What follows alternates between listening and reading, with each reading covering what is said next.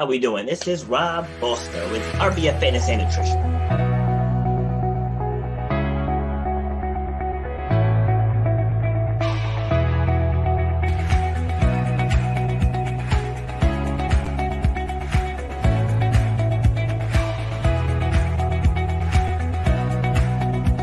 People upgrade their iPhones, they upgrade their Androids, they upgrade their laptops, but they're operating with the same brain that they operated with for the last decade. You should know the value that you bring to the marketplace.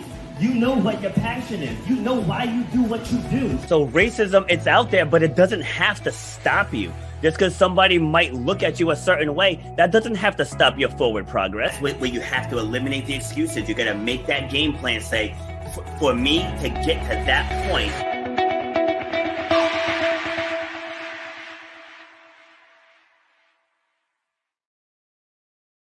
Right. Happy Wednesday, everyone. This is Rob, and here we are with episode number 58 of Shut Up and Grind with yours truly. So you guys know we keep this show motivational, we keep it educational, entertaining, and transformational. So as you know, the premise of this show is how to overcome obstacles.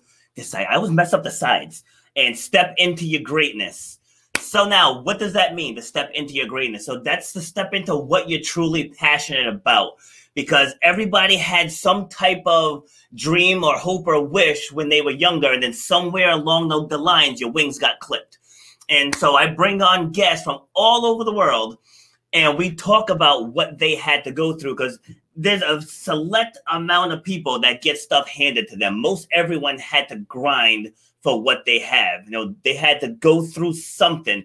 And the premise of this show is to highlight those stories of how people got to where they are now.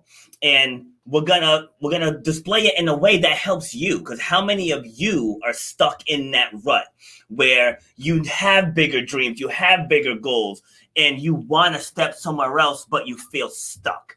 You might even feel trapped. And the first way for you to get through that is you got to start with your own life story. And once you master your own life story, then you can start putting steps in place to getting where you want to get. So today's guest created a platform that you guys have seen, I think, roughly 15 members from his platform. So he created this platform for people to come and share their stories with everyone else in the world. So combined with what I do, I help you guys create the stories. He helps you distribute the stories, right? So his name is Andrew, and I did not ask him how to pronounce his last name, so I'm going to take a shot at it. Andrew Alleman, come on down. Hey, that was perfect. You nailed it. Good. You nailed it, which is very rare. I hear all sorts of different pronunciations. So, although I spelled it wrong in the promo, though. Well, yeah, I get that too. So it's. I'm usually pretty thorough with the proofreading and all that, but I didn't catch that one. That's all right. That's all right. All right. So, how you feeling today? I'm doing well. It's let's see. It's Tuesday. It's sunny outside, which for Seattle isn't a bad deal. And so yeah, I'm doing well. Doing well. That is all great, except it's Wednesday. Oh man. Okay. Maybe I'm not all there. So. That's awesome. All right. So where were you from?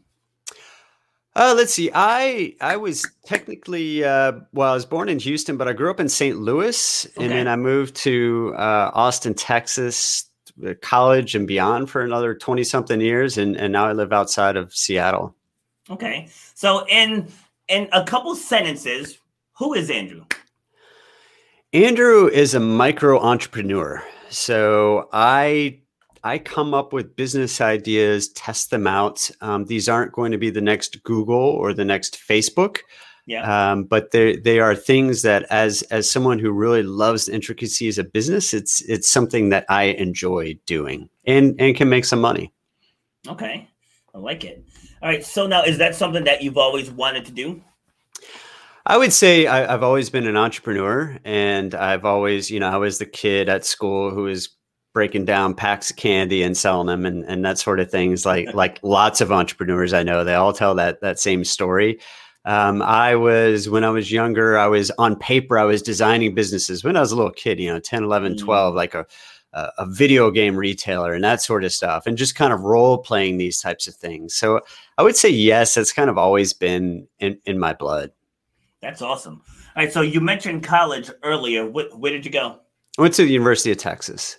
Okay, nice. UT. Mm-hmm. All right. And what was your major? I majored in finance. So I did the undergraduate business program there. Oh, nice. All right. And so what did you want to do? Like when you were going into college, what was your focus for your future? So I assumed that I'd be either an investment banker or do something in banking or work at a consulting firm. And that was my idea. That was kind of what a lot of people did in undergraduate business. Just thinking of the time frame here, this was the late 90s. So this was kind of .com boom, really taking off at the time, and it was about to implode. We didn't know that, but so we were all kind of trading stocks in school and that sort of thing. Yeah. So yeah, that was what I assumed I would do, but I didn't end up doing that. Why not? What happened? I got a premier internship at one of the top consulting firms before my senior year of school, and that summer, I didn't enjoy the work. And every day when I came home, back to the apartment I was renting, I would get online, which was dial-up at the time. It was DSL. And I would get online and I'd work on websites. And I was sucked in. I was all about the .com boom and the internet and web commerce and that sort of thing. It's just where my excitement was. It really wasn't in consulting or even to some extent banking as well. Okay. How did your parents feel about that? Oh, they weren't set on me being, a banker or a consultant, and they knew, look, I was in undergraduate business school. It's kind of a vocational type of thing, right? I mean, I was a business person through and through. So I didn't grow up in a family where my parents expected me to be some sort of profession. Which was really liberating. And it's something I didn't really realize at the time. But now I talk to people whose parents assumed, if they weren't going to be a lawyer or a doctor, they had failed, that sort of thing. So I was fortunate not to grow up in that situation. Nice. It's like I like to get into people's backstories because it's just amazing what people have to go through. And with what you just said, it's not really typical of how most people have some type of focus and then someone else steers them elsewhere. And, like I always mention on the show with my dad, like I knew I wanted to do something in the health field, whether it was to be like an athletic trainer or just something along those lines. And my dad, this was in the early 90s. And my dad was like, you want to go into computer engineering, and he wasn't wrong. It would have been lucrative. Yeah, the timing was great. He definitely wasn't wrong, but it did nothing for me. Right. It just didn't. And he was an engineer. And I was constantly building stuff with him, helping him with plumbing, helping him with electrical and builds, but it just didn't do anything for me. And he was trying so hard to get me to follow in those footsteps. And I was like, my power is connecting with people. Even from being a captain of sports teams, and remember being in a track meet, and we were a heavy underdog to one of the city schools. Like I grew up in the woods, and so we were a heavy underdog. And I remember just going around and just rallying the team. I'm like, we can beat them. It was we need your best. It's like, you may not win, but we need you to get third place. Like so-and-so, I need your best in that pole vault, and just getting people to believe in themselves. And I wasn't going to get that being a computer engineer. I just wasn't.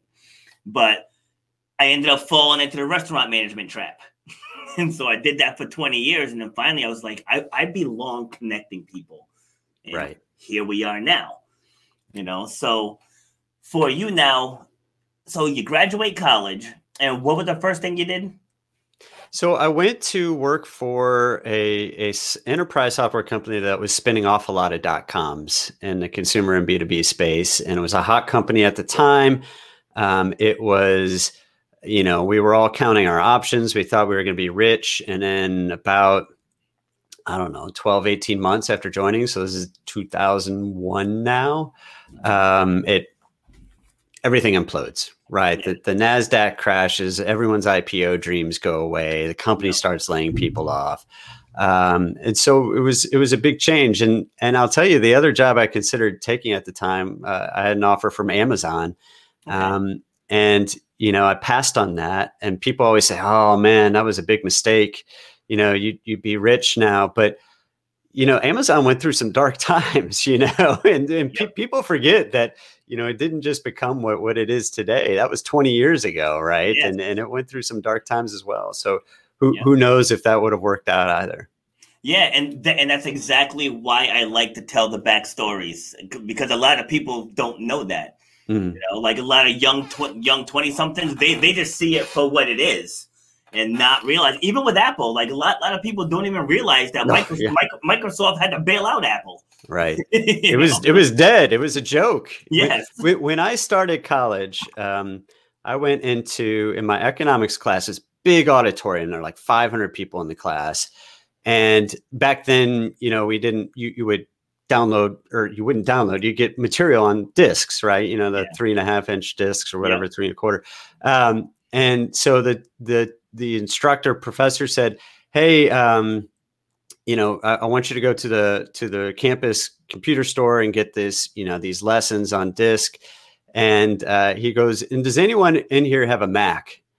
And literally one person out of the 500 raised their hand, and he goes, well, you don't have a computer, so sorry, you're screwed, and so now it's like the complete opposite when you go into a campus. Yes. So, remember when the iPad first came out too? It got awful reviews, and like nobody thought it was gonna last. Now almost every business has one. Like that's insane. It is. No matter where you go, they have them now. So and that's what belief in the dream. I mean, a lot of people talk about what a jerk Steve Jobs was to work for, but his vision was there. It was absolutely there. So he saw it. He's like, I want to get all of my music on this little thing. Now go make it. Right. So, right. Yeah, he saw it. All right. So speaking of vision, so now you're in this job. And just what was going through your mind just the longer you stayed in it? Well, so I would say that particular job wasn't necessarily a pivot point, because I did end up getting laid off. Okay. I made it through a big round, and but then I did get laid off, and then the job market was horrible. I was in Austin, which as a young person at the time, like now it's incredible, right? But at the time, there weren't many companies that would hire young people, right? Because you need to be kind of a larger company to do that. So I ended up going to work for a Fortune 500 company, and I learned a lot, but it was also miserable, right? I mean, anyone who's ever been in a large company knows it's just, they're so incredibly inefficient. There's so much wasted time. There's so little work that's actually productive. Yeah. Stupid policies. Yeah, I mean, you'd have meetings about meetings, right? And there'd be 20, 30 people on here, You're right. It's like, no, we need to make sure we don't upset so-and-so, so let's invite them into this meeting. And so it's, and you see that at even companies that were once nimble, like Google, turn into IBM, right? And you see that everywhere as they get bigger, just the inertia just slows them down. So I was miserable doing that. And I was doing stuff on the side. I was creating websites. I was buying domain names, doing, just stuff in the late hours, right after I got home from work. And it started taking off.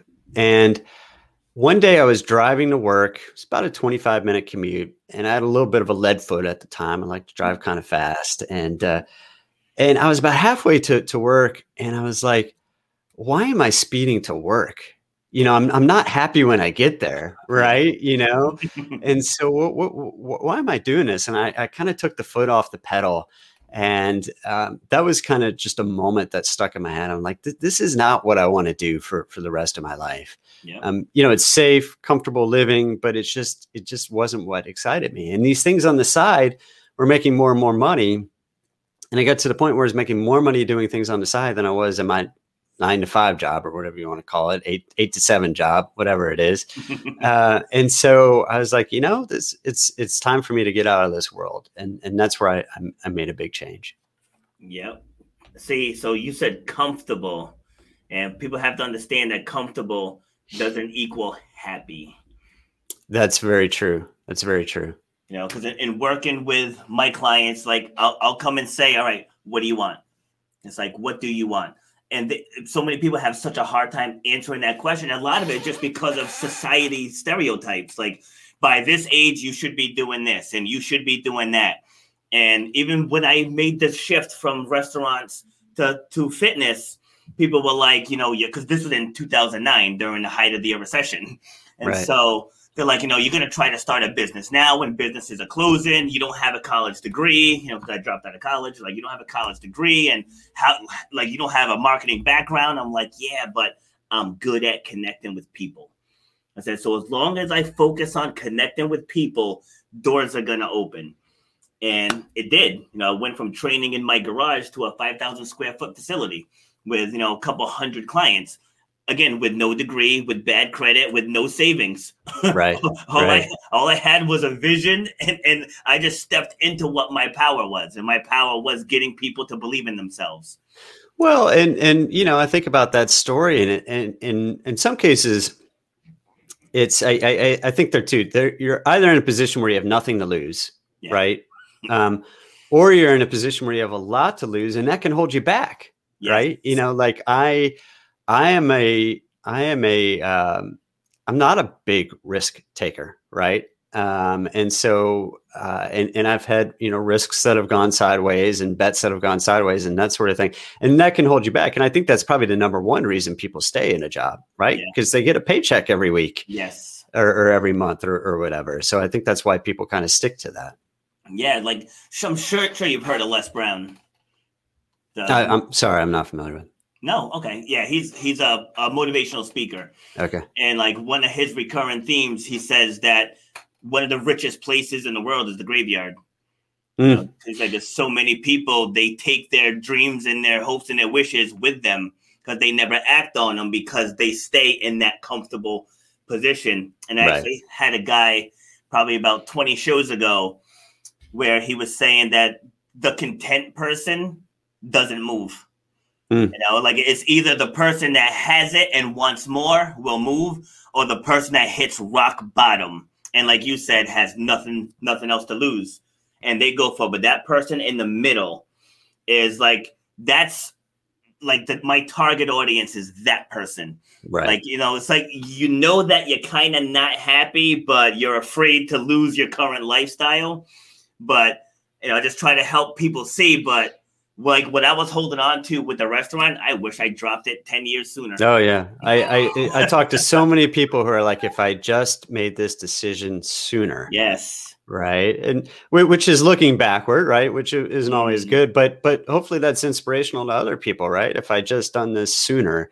Yes. And there's some survivorship bias to that, right? You know, I think people that try something new and fail don't go around saying, oh man, I wish I had tried this sooner. True. But I think most people are stuck in that space that you're talking about, right? Yes. It's that middle ground. Yep. And so what I do with, I call myself the storytelling coach. And so like what I do, because that's something I had to do with myself. I just got a piece of paper and I was like, what do you want to do, Rob? It's like, you don't want to manage restaurants. Like, again, you have no degree. You really have no savings. So it's like, what do you want to do? And then I just got my notebook and I just started writing stuff out. And then from that, I came up with a 7-module program. And it was originally geared towards fitness. But I was like, I can take these principles and I can really use it for any industry. You know, like even as successful as you are, like, all right, Andrew, you want to scale up. All right, what do you want to do? And then we can go right down that same framework and we can help scale your business. Or if someone's a salon owner, all right, so what do you want to do? And then we go right down the framework. So it can work really globally, you know, because one thing that's definitely global is happiness. Like people want to be happy. Right. You know? Absolutely. But I think most people don't know what's going to make them happy, or they think they know, but you get to the goalpost and the goalpost is moved. Right. Yeah. It's like, but that's where the power in your story comes from, you know? So, cause like mine was, all right, so what did you want to do when you were younger? Like I wanted to speak. I wanted to be in an arena. Of course, COVID kind of put a damper on that, but like I wanted to be in an arena with thousands of people just pouring out. It's like I had dreams of that as a teenager. It's like I wanted to step into a stadium and just have all eyes and ears on me as I'm doing my thing. So I'm like, I'm not gonna get that. And like I had bits and pieces in the restaurant doing like staff meetings and stuff like that. So I think it scratched it enough, but it wasn't what I wanted. And so like once I revisited, the stories from my childhood in my early 20s, I was like, the answer is right here in front of me. Mm-hmm. I think that's the problem with the people who are content is that they think that what they want is elsewhere, but it's already here. Like what you want, it's already talking to you. You're just shutting it up. Right. It's a good point. Thank you. All right. So for you, when did you discover podcasting? So let's see. I started before it was called podcasting or before people called that. We had lots of internet radio shows. And so I did a few episodes of internet radio, kind of enjoyed it, shoved it under a mat. And then I'm up to my own podcast. I'm up to 328 weekly episodes. So we're talking about 6 years ago, about where I kind of got back into it. And I have a blog about domain names, which is a real niche. But there are people that live and breathe this and spend all day thinking about domain names. And I was like, how can I expand this and make it more, just expand it as a medium, right? Because I think a lot of times people get complacent. I've been running this site now. Yesterday was the 16th year. It's 16 years old now. And you can get complacent. And I've seen other types of media die.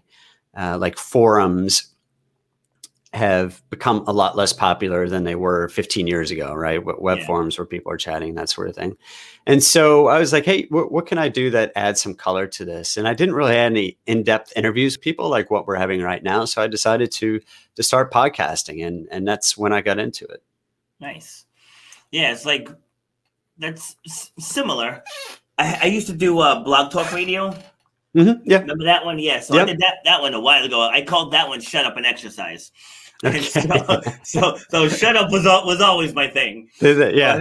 But before it was popular. Now all the books have expletives on them. And are like, do this and stuff. And you were ahead of the times. Yeah. And so once the gym got closed last March, like I had the lights and the microphone and the green screen. Like I had all that stuff. I really wasn't doing anything with it. Maybe it was like a little bit of imposter syndrome. Like, there's Joe Rogan out there and other people. It's like, but then I was like, what? I'm not competing with him. It's like right now, my demographic is mostly moms. I think when I look at my metrics, I think it's like 88% women and 12% men. Wow. Wow. So yeah. And, so I was like, I just have to just reach out to that audience. And I said, so I'm just going to turn on the camera and start talking. so like my first 8 episodes was just me, just picking topics and just talking. And then that was when I actually stumbled upon your site. And so I was like, all right, I said, let me try this. Like everyone, I got the free version at first and just to see what it was about. But then once I upgraded, and then I think I was spotlighted on Twitter or something, because one day I was getting request after request. I'm like, what the hell is happening? and then because I don't use Twitter often, but then I opened it up and then I saw me. I was like, oh, that must be where they're coming from, because I think I booked 12 in like a 2-hour span. Wow, that's fantastic. Yeah, they just started pouring in, and now like I get several per week, like without really trying. Like they're finding me. That's awesome. I'm so glad to hear that.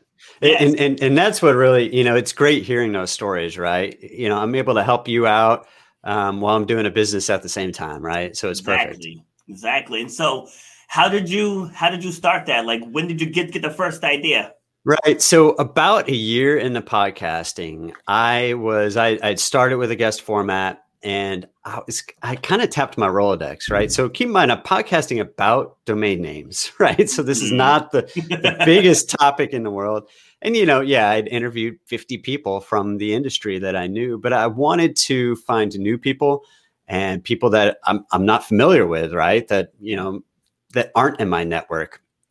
And so I looked around to see if I could find a system, a service, something to help me find guests for my show. And there are lots of agencies out there that will help you find guests. They do it. It's very manual and it's very expensive. And I said, well, most podcasters aren't making lots of money. They can't afford even to spend $500, $600 per guest, paid to an agency that they're finding it. And so what if I create a platform for it? And I modeled it off of this service called Help a Reporter Out that's been around for ages. I use them. Yeah. Yeah. And so, the idea of Help a Reporter Out is, I say, hey, I'm looking for someone that's had this experience. If you know someone, pitch them to me for a story I'm writing typically. Yeah. As a journalist. And so I modeled it off of that. And I said, let's just keep this really simple. Let me go get a couple hundred podcasters, ask them to join this email list, and then I'll send out opportunities with podcasts that are looking for guests. And there was a bit of grinding there. Speaking of shutting up and grinding, I sent out individual emails to people asking them, I said, hey, this is what I'm doing. Are you interested in trying it out? And I got a couple hundred people, sent out that first email. And the podcasts I included in there got like 5 responses, maybe 8 responses, pitches. And I was like, hey, for 200 people, that's not bad, right? Yeah. I've got something here. And then I started scaling it up from there. And now we have over 30,000 people on that email list that use it. It's amazing. Absolutely amazing. Yeah. And it's very easy to use. Like, I mean, just getting the emails in with people already highlighted, it makes it easier. It just on the consumer end, it takes some of the guesswork out. Because again, with mine, it's about sharing people's stories. So I can really accept almost anyone. Right. Right. So it's not like I just need people who are in fitness or in personal development. So if someone is a fisherman, it's like, hey, there's a great story. How'd you become a fisherman? And we can just break down their stories. So for me, like pitching people is very easy. So, I mean, thank you for that. Yeah. It's funny. Every once in a while I'll feature a podcast in there where they have some, pretty esoteric requests. Like I interview B movie stars from the 80s, and I'm like, I'm not thinking. And then they get like someone who was on Baywatch and all the, it's so weird to me. I mean, these people are out there and, I mean, shoot, I podcast about domain names, so I should know, even if you have a very specific topic, there are people out there that fit it. And it's just a matter of finding them. It's funny. I was talking with someone. She's a recent college grad. And I was telling her, I was like, if you have a smartphone, said there is no reason right now in 2021 for college students to be graduating broke. Right. And she's like, you think? I'm like, yes. I'm like, because you can become an Amazon affiliate. You can create an Etsy store. Said you got eBay. I said, you will be surprised. Like my dad passed in 2019. And he was, like I said earlier, he was an engineer. He had so much stuff as far as tools and scrap metal. And as we're going through, like my mom's making a junk pile of stuff. And I was like, Mom, said, you should list this stuff on the marketplace. And she's like, ain't nobody going to buy that crap. I'm like, you'll be surprised. I'm like, did you forget the stuff Dad used to come home with? Yeah. I was like, there's people like him out there too. It's so exciting, the opportunity out there now. When I created my first e-commerce store after I got laid off in 2001, it was so hard. There was no Shopify. Even developing a basic website without e-commerce was time consuming. You had to teach yourself, and it was expensive. Just to host it was expensive. Yep. And now you can start it. You can get incredible analytics package, all this stuff for, under $100. So it's amazing what you can do now. It's true. Yeah. And there's many different platforms out there. A lot of them are just drag and drop. Yep. And there's freelance sites now, you can like Fiverr and Upwork, just send stuff out, give it 3 days, you come back professionally done. It's incredible. I didn't make that. I had that made. Right. Yeah, well, and it helps us specialize, right? Like my podcast, I pay an editor to do it because I was like, this is not going to be worth my time. And I'm never going to be an expert at editing this and making it sound good. So let me outsource it. Yeah, that's the epitome of staying in your lane of genius. Mm-hmm. Yeah. Mm-hmm. So with So with that site now, so you got 30,000 people. Like, what's your long-term vision? It's a good question, Rob. So there are 30,000 people and about 650 of them pay. So you alluded to earlier, you join for free, which is how most people still use the service, which is fantastic. And then if you want to get booked on shows and you want the podcasters to come to you rather than you having to pitch them, you can pay a small monthly or annual fee and get in front of people, right? And so that's what generates most of the revenue. It's kind of an ideal business because it's recurring revenue. Every month or every year, people pay, and it also helps people at the same time. And it's interesting because I think about the business, and it's really scaled, from nobody 6 years ago to over 30,000 people now, and that the paid user base is scaling as well. And I should mention, this wasn't my original business model. I was modeling it off of Help a Reporter Out. I was like, oh, I can sell ads against it, which I do, but this kind of came to me because users were asking for it. They're like, I need an easier way. I need people to invite me on their show and that sort of thing. So it scaled a lot. And the time frame you mentioned March of last year when everything shut down, podcasts took off as far as people creating them, right? Because everyone's like, okay, what do I do now? I can't go to the gym. I can't, I know you do speaking. You can't show up somewhere to speak when nobody can be there. And so a lot of people turn to podcasting, and it's really kind of doubled the business from a revenue perspective in about 12 months now, I guess.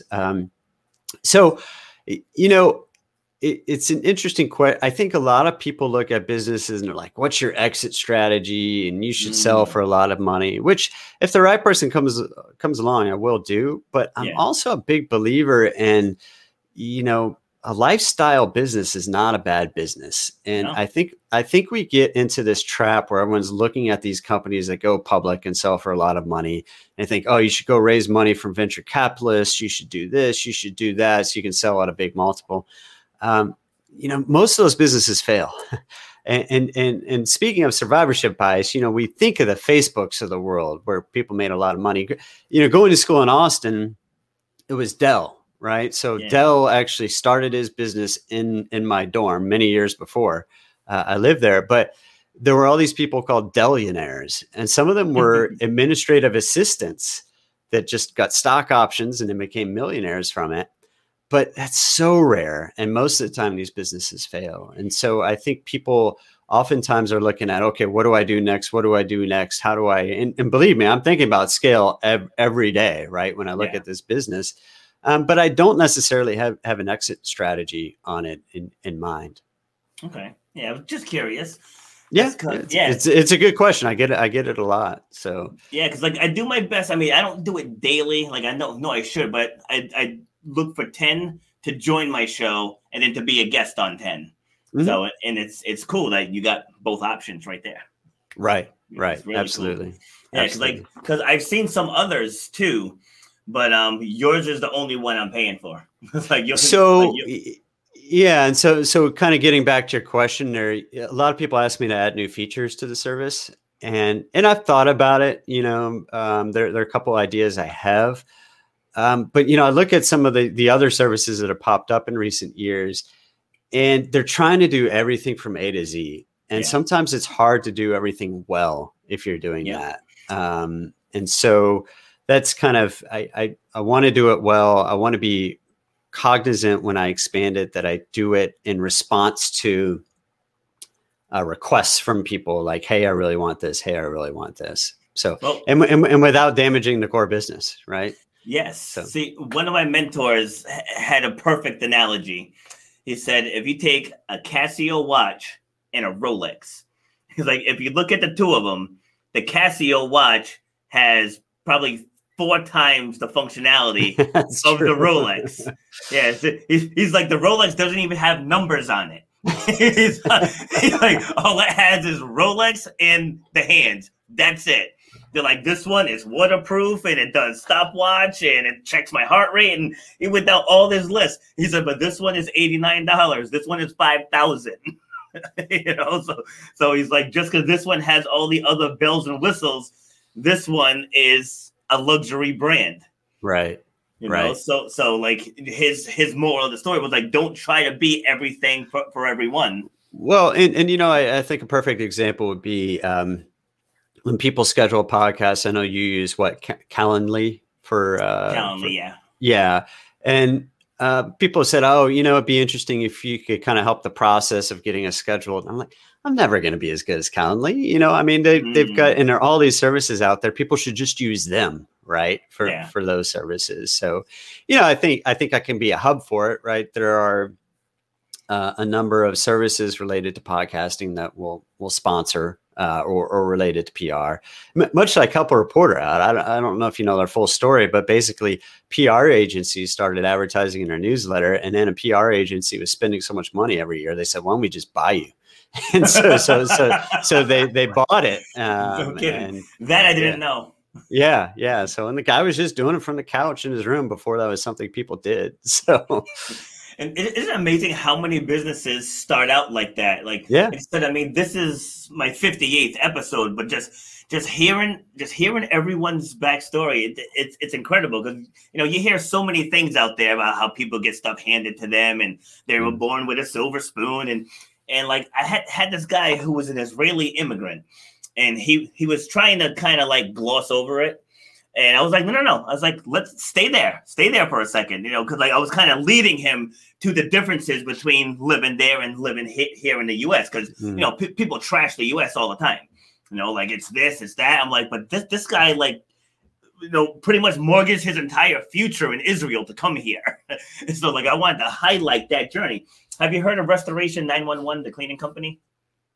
I think so. Yeah. Yeah. So he's the founder and CEO. Oh, okay. Yeah, but he started out, he had to go to join the Israeli army because he had really no other options. Yeah, he had no other options, and he couldn't do that anymore. And he's like, well, they're free in America. So he came here with only $1,000. He and 5 other people stayed in a 1-bed apartment. And then they just started cleaning. And then how he got his idea is... So they got called out to a place that got flooded. Now they were doing carpet cleaning. So like they didn't really deal with water, but they were very people business. Like I was saying earlier, like I'm good with connecting people. So they were very customer focused. So when the other guys came for the flood, the restoration guys, he just said they just came in, did what they did, and they left. Like there was really no interaction with the homeowner. And so they were like, we can do that. So like, what if we add that piece? And then, so they were able to get a bigger truck. And then they went to some conference where he was talking with other people who were in that space. He said they were just negative. And then that's how we got the idea to start a franchise. Cause he wanted it to be customer based. And now this guy's a multi-millionaire with one of the biggest franchises in the world. Great. That's great. Yep. And he started out poor in a third world country. Yeah, that's fantastic. And, the odds were stacked against him for sure. Absolutely. Scott Galloway, he's a professor at NYU and he's got a really big following in the tech space and business space. And he always says, look, I was born on third base. I was born as a white male in America, during the, I don't know, he's a little bit older, like during the 80s. Right. And he's like, I mean, and that's a perfect comparison, right? To someone who was born and had to immigrate to the United States and that sort of thing. So, yeah. So like these stories, they're just incredible, but like I highlight those because platforms like yours allow those stories to get out. And that's one of the most satisfying things about it that I hadn't thought of when I created it. Like I didn't have this, I'll be able to help people tell their story. Right. I had a problem I was trying to solve, for my own podcast. And it's about domain names, not about great stories, but it's so fun. Seeing all these different people with all these different stories and the way that podcasting brings them together. I mean, podcasting like this, it's a long form medium. We're going to be talking for an hour today, right? It's not a blog post that someone reads in 2 minutes or 3 minutes. Yeah. It's a long form medium and people really do have amazing stories out there. And another thing is, a lot of us think we're the only ones who have a particular challenge in our lives. And what you'll find is that there are a lot of other people that are going through what you're going through or have gone through it. And it's kind of a support network too, right? Yes. It's helping each other out through that. I have a lot of people who have suffered from disease that use the platform, and they talk about, their life living with MS or their life after a stroke or overcoming this or that. And it's really uplifting, right? Yes. And so I love seeing those types of stories, and there are lots of podcasts out there now that are covering those types of stories or helping disseminate those stories. Yes. And, I'm very proud to be one of them. Like you mentioned stroke, like my sister had a brain aneurysm burst a few years ago, 2016, and she survived it. Like they gave her a 20% chance of survival, but she's still here. But like she was holding in a lot of anger about it. And so I actually got her to speak with me for an hour a couple weeks ago off air, like she didn't want to talk on air yet, but I finally at least got her to talk about it. Right. And then a woman, I actually helped her create a podcast. She's a clinical psychologist, and I got my sister to agree to speak to her as well, just because I want her to talk about her experiences. Like she's just pissed that she's not the same person she was 5 years ago. Yeah. But I'm like, but you're still here though. Right. Like that part matters, Well, and it's listening to those stories, because I mean, you even as her sibling, I mean, we don't know what it's like, right? I mean, we see it, but you can't live it. And I think that's one of the things, we've seen in the United States over the past couple of years is it's hard to be in someone else's shoes, but if you listen to them and understand what they've gone through in their life, it really opens up your mind, right? Yes. And it really helps you appreciate what you had. And I was born a white male in America too, and it took a long time for me to understand what that meant. And it's a journey I'm still on, right? Yeah. So. Yeah. See, like, I mean, I'm on the other side of the fence on that one. And I'm actually going to be doing another panel. Like I did a panel maybe about 2 months ago on that topic, because to me, a lot of it has to do with upbringing.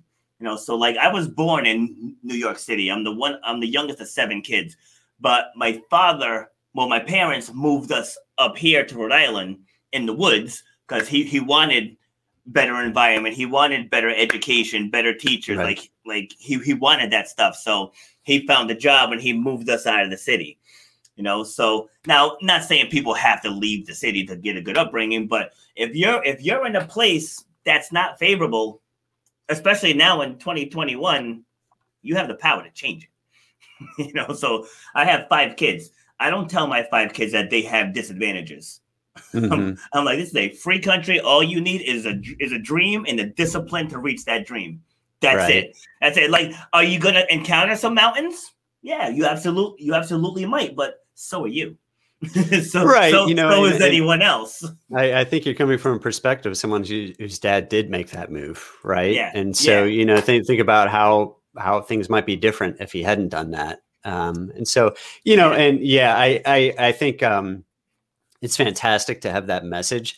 I also, though, I think it's important for someone in my shoes to recognize that people have more to overcome, and it's not just necessarily because of what they've done in their life, right? It's what's happened in this country, right, for the years before that. So centuries. It's like, not to take away from my main message, but right.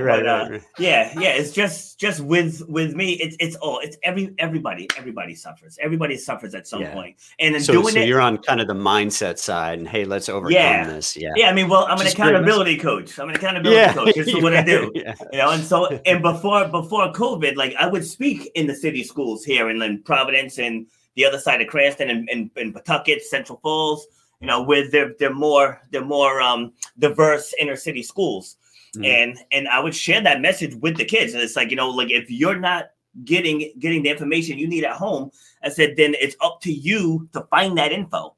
Because like maybe the adults are too far gone, but we can do it with kids. It's like we can do it with the kids. It's like, so maybe you're growing up kind of poor, but you can change it. So like that's that message I bring. Yeah, there's gonna be things that may try to get in your way, but if your will is strong, you can break it. Mm-hmm. Mm-hmm. And like I was actually on a podcast on Sunday. It was broadcasting out of the UK. We were talking about that, and like a lot of people don't share my sentiments. Like I'm not acting like people don't struggle, but if you choose to stay in the struggle, it's a choice. That's my thing. Like the world is so open, it's so connected. Information is right at your fingertips. It is. We are, like I said earlier, we're in exciting times, and you think about that information being at your fingertips, which wasn't, when you and I were growing up. It was very difficult to get that information. And we take that for granted so much. I mean, trying to explain this to my daughter, who was born this century, what it was like just to research something, right? Going into an encyclopedia or, and we couldn't interact like this, someone on the East Coast and someone on the West Coast, exactly. To have a conversation like this. If we did, we were paying for long distance and it was very expensive and it wasn't video, it was audio only. Yep. So remember getting lost? I'm sorry. So remember like driving and getting lost? Oh yeah. And you got to pull over. So yeah, take a left down. Out. Yep. You got to think you're trying to write the directions down really quick. You didn't have a cell phone, and yeah. I look back and like, how do we do it? But we did. Yep. So it's so true. It's so true. But all right. So back onto the podcast site. So when people sign up for the free version, what are they getting? So with the free version, you get signed up for the emails. Everyone gets the emails, and we send these out once to twice per week, every Monday. And then right now we're doing every other Thursday.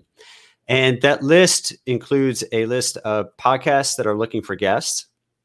And if you're fit for them, if you match their qualifications, you click a link and essentially pitch yourself to that podcaster. And then it also has a list of experts who are looking to get booked. And those are people that are paying. They're on the paying side of the service in there. So if you're a podcaster, you can go through there. It's always free for podcasters. You can go through there and find guests or go to the directory. And then you can also submit your podcast to be included in the newsletter so that people can pitch to you. You'll be one of those 10 podcasts in there that people can pitch to. So always free on the podcast side. Experts, it's free if you want it to be. If you want podcasters to come to you, then you can upgrade your account. Okay. Yeah, and again, it's well worth it. Like I said, 'cause I get some. I don't want to say daily, but definitely multiple times a week. I'm getting just random people hitting me up. So that's a good thing. And then obviously the ones I pitch, the response rate from when I was just on the free version, the response rate is much more. I'd say I probably have about a 90% response rate. Interesting. And so is part of that pitching process, you can include a link to your profile page on podcastguest.com. So I'm glad to hear that is making a difference. And what this does to a podcaster, I think there are two things about you being a paid member that makes you more appealing to a podcaster. So first, it shows that you're actually in this to do it. Right. We're not talking about a lot of money a month, right? The most expensive version is $39 a month. Yeah. But it shows that, you've got some skin in the game. You're serious about this. The other thing is that by being a paid member, you get that directory listing, which includes, it's basically an online, what we call in the business, a one sheet, which is, hey, here's who Rob is. Here's everything about him. Here's his background. And it also includes information about how you'll help promote the shows that you're on. Which is big to podcasters. They want to know that as a guest, you'll help promote the show afterward. Yeah. And it includes sample questions as well that you can ask that person. And it doesn't mean that the podcaster will ask those questions, but this as a podcaster, you're kind of doing some research on your interviewee, and it's easier. The more information you have at your fingertips, the better, right? So it makes it so much easier for a podcaster to interview you if you've upgraded your account. Yeah, and all the research, it's there. So like you don't have to go searching for it's right there. So it's just like, purpose. they always say if you're pitching a journalist to like cover your company, make it as easy for them as possible. You're not going to actually write the article, but you're giving them everything they need because they're busy, right? And they have lots of stories to write. So yeah, it's true. Yeah, and like you mentioned, Harrow, like I've gotten a few bookings from them. Well, that's great. To contribute to. I'd say probably about maybe 6 or 7. It's like I don't pitch a lot to them, but I have gotten some. So more so try to get in like bigger publications, which I've gotten into several. Right. Yeah, and then I've been on TV in Australia 3 times. And nice. Like that was I've been on TV more in Australia than I have in the US. Well, and I tell people too, especially when you're starting out as a guest on shows, you don't need to worry about the size of the show when you begin. Yeah. Just get your feet wet, and the small appearances can lead to more. And I also encourage people, the more targeted the audience, is more important to me, I think, than being on the biggest shows, right? If it's not targeted. Yep, I agree. Yeah, because the people that need to hear your message, that's who you want to talk to. Right. Yeah. So, and like I said, with mine, my target demographic is mostly moms. Because like moms go through a lot of stuff, and they just don't realize the power in their stories. It's the same with a lot of people because like what you go through in the course of a day is just routine for you. But if we were probably to sit down and actually like write it out day by day, I'm pretty sure I can find some, hey, that's awesome. Hey, that's awesome too. Yeah. That doesn't probably stand out to you because that's your everyday life. Right. Yeah. So I help people do that. And then we use the platform to help people tell their stories. So it's awesome. Yeah, that's great. It's fantastic. All right. So you got a final word for us? Well, first of all, I appreciate you having me on. I always like talking about podcasting is a way to get your message out there. And it's great to have people like you that are helping people get their messages out there. And yeah, with just anyone who's listening, I invite you again. It's free. Just sign up at podcastguests.com. You can try it out, see if it's a fit for you and start guesting on podcasts. It's a lot of fun. It can be very rewarding. Awesome. All right. Thank you very much. All right, I'm going to go into my outro. Just don't sign out yet, though. Okay. All right. So thank you very much for joining. I'll see you in a couple of minutes. All right. So that was Andrew, creator of podcastguest.com. So whether you have one or if you want to create one, just sign up. Even if you start with the free version, see what it's about. Like that's what I did. And then I realized, as you said, the most expensive one is $39. That's the one I get. And I get guests almost every single day, almost. I don't want to lie. So I'd say probably 5 out of 7 days, I'm getting new bookings. And in some cases, it's multiple bookings per day. So definitely want to check it out. If you're just tuning in now, go back to the beginning and just listen to it all the way through. Because you guys know all we do here is drop golden nuggets that are designed to help you succeed. All right. So quick plug, we got the Shut Up and Grind gear. So we got sweatshirts, we got long sleeves, we got tank tops, all that good stuff. shutupandgrindgear.com. And if you want to support the show financially, shutupandgrind.me/support. And with that, let's get that shirt off of here. We're going to go into the outro. I am back again on Friday. We're back to 11 o'clock with Cassandra. All right, so until then, shut up and grind. You've been listening to Shut Up and Grind.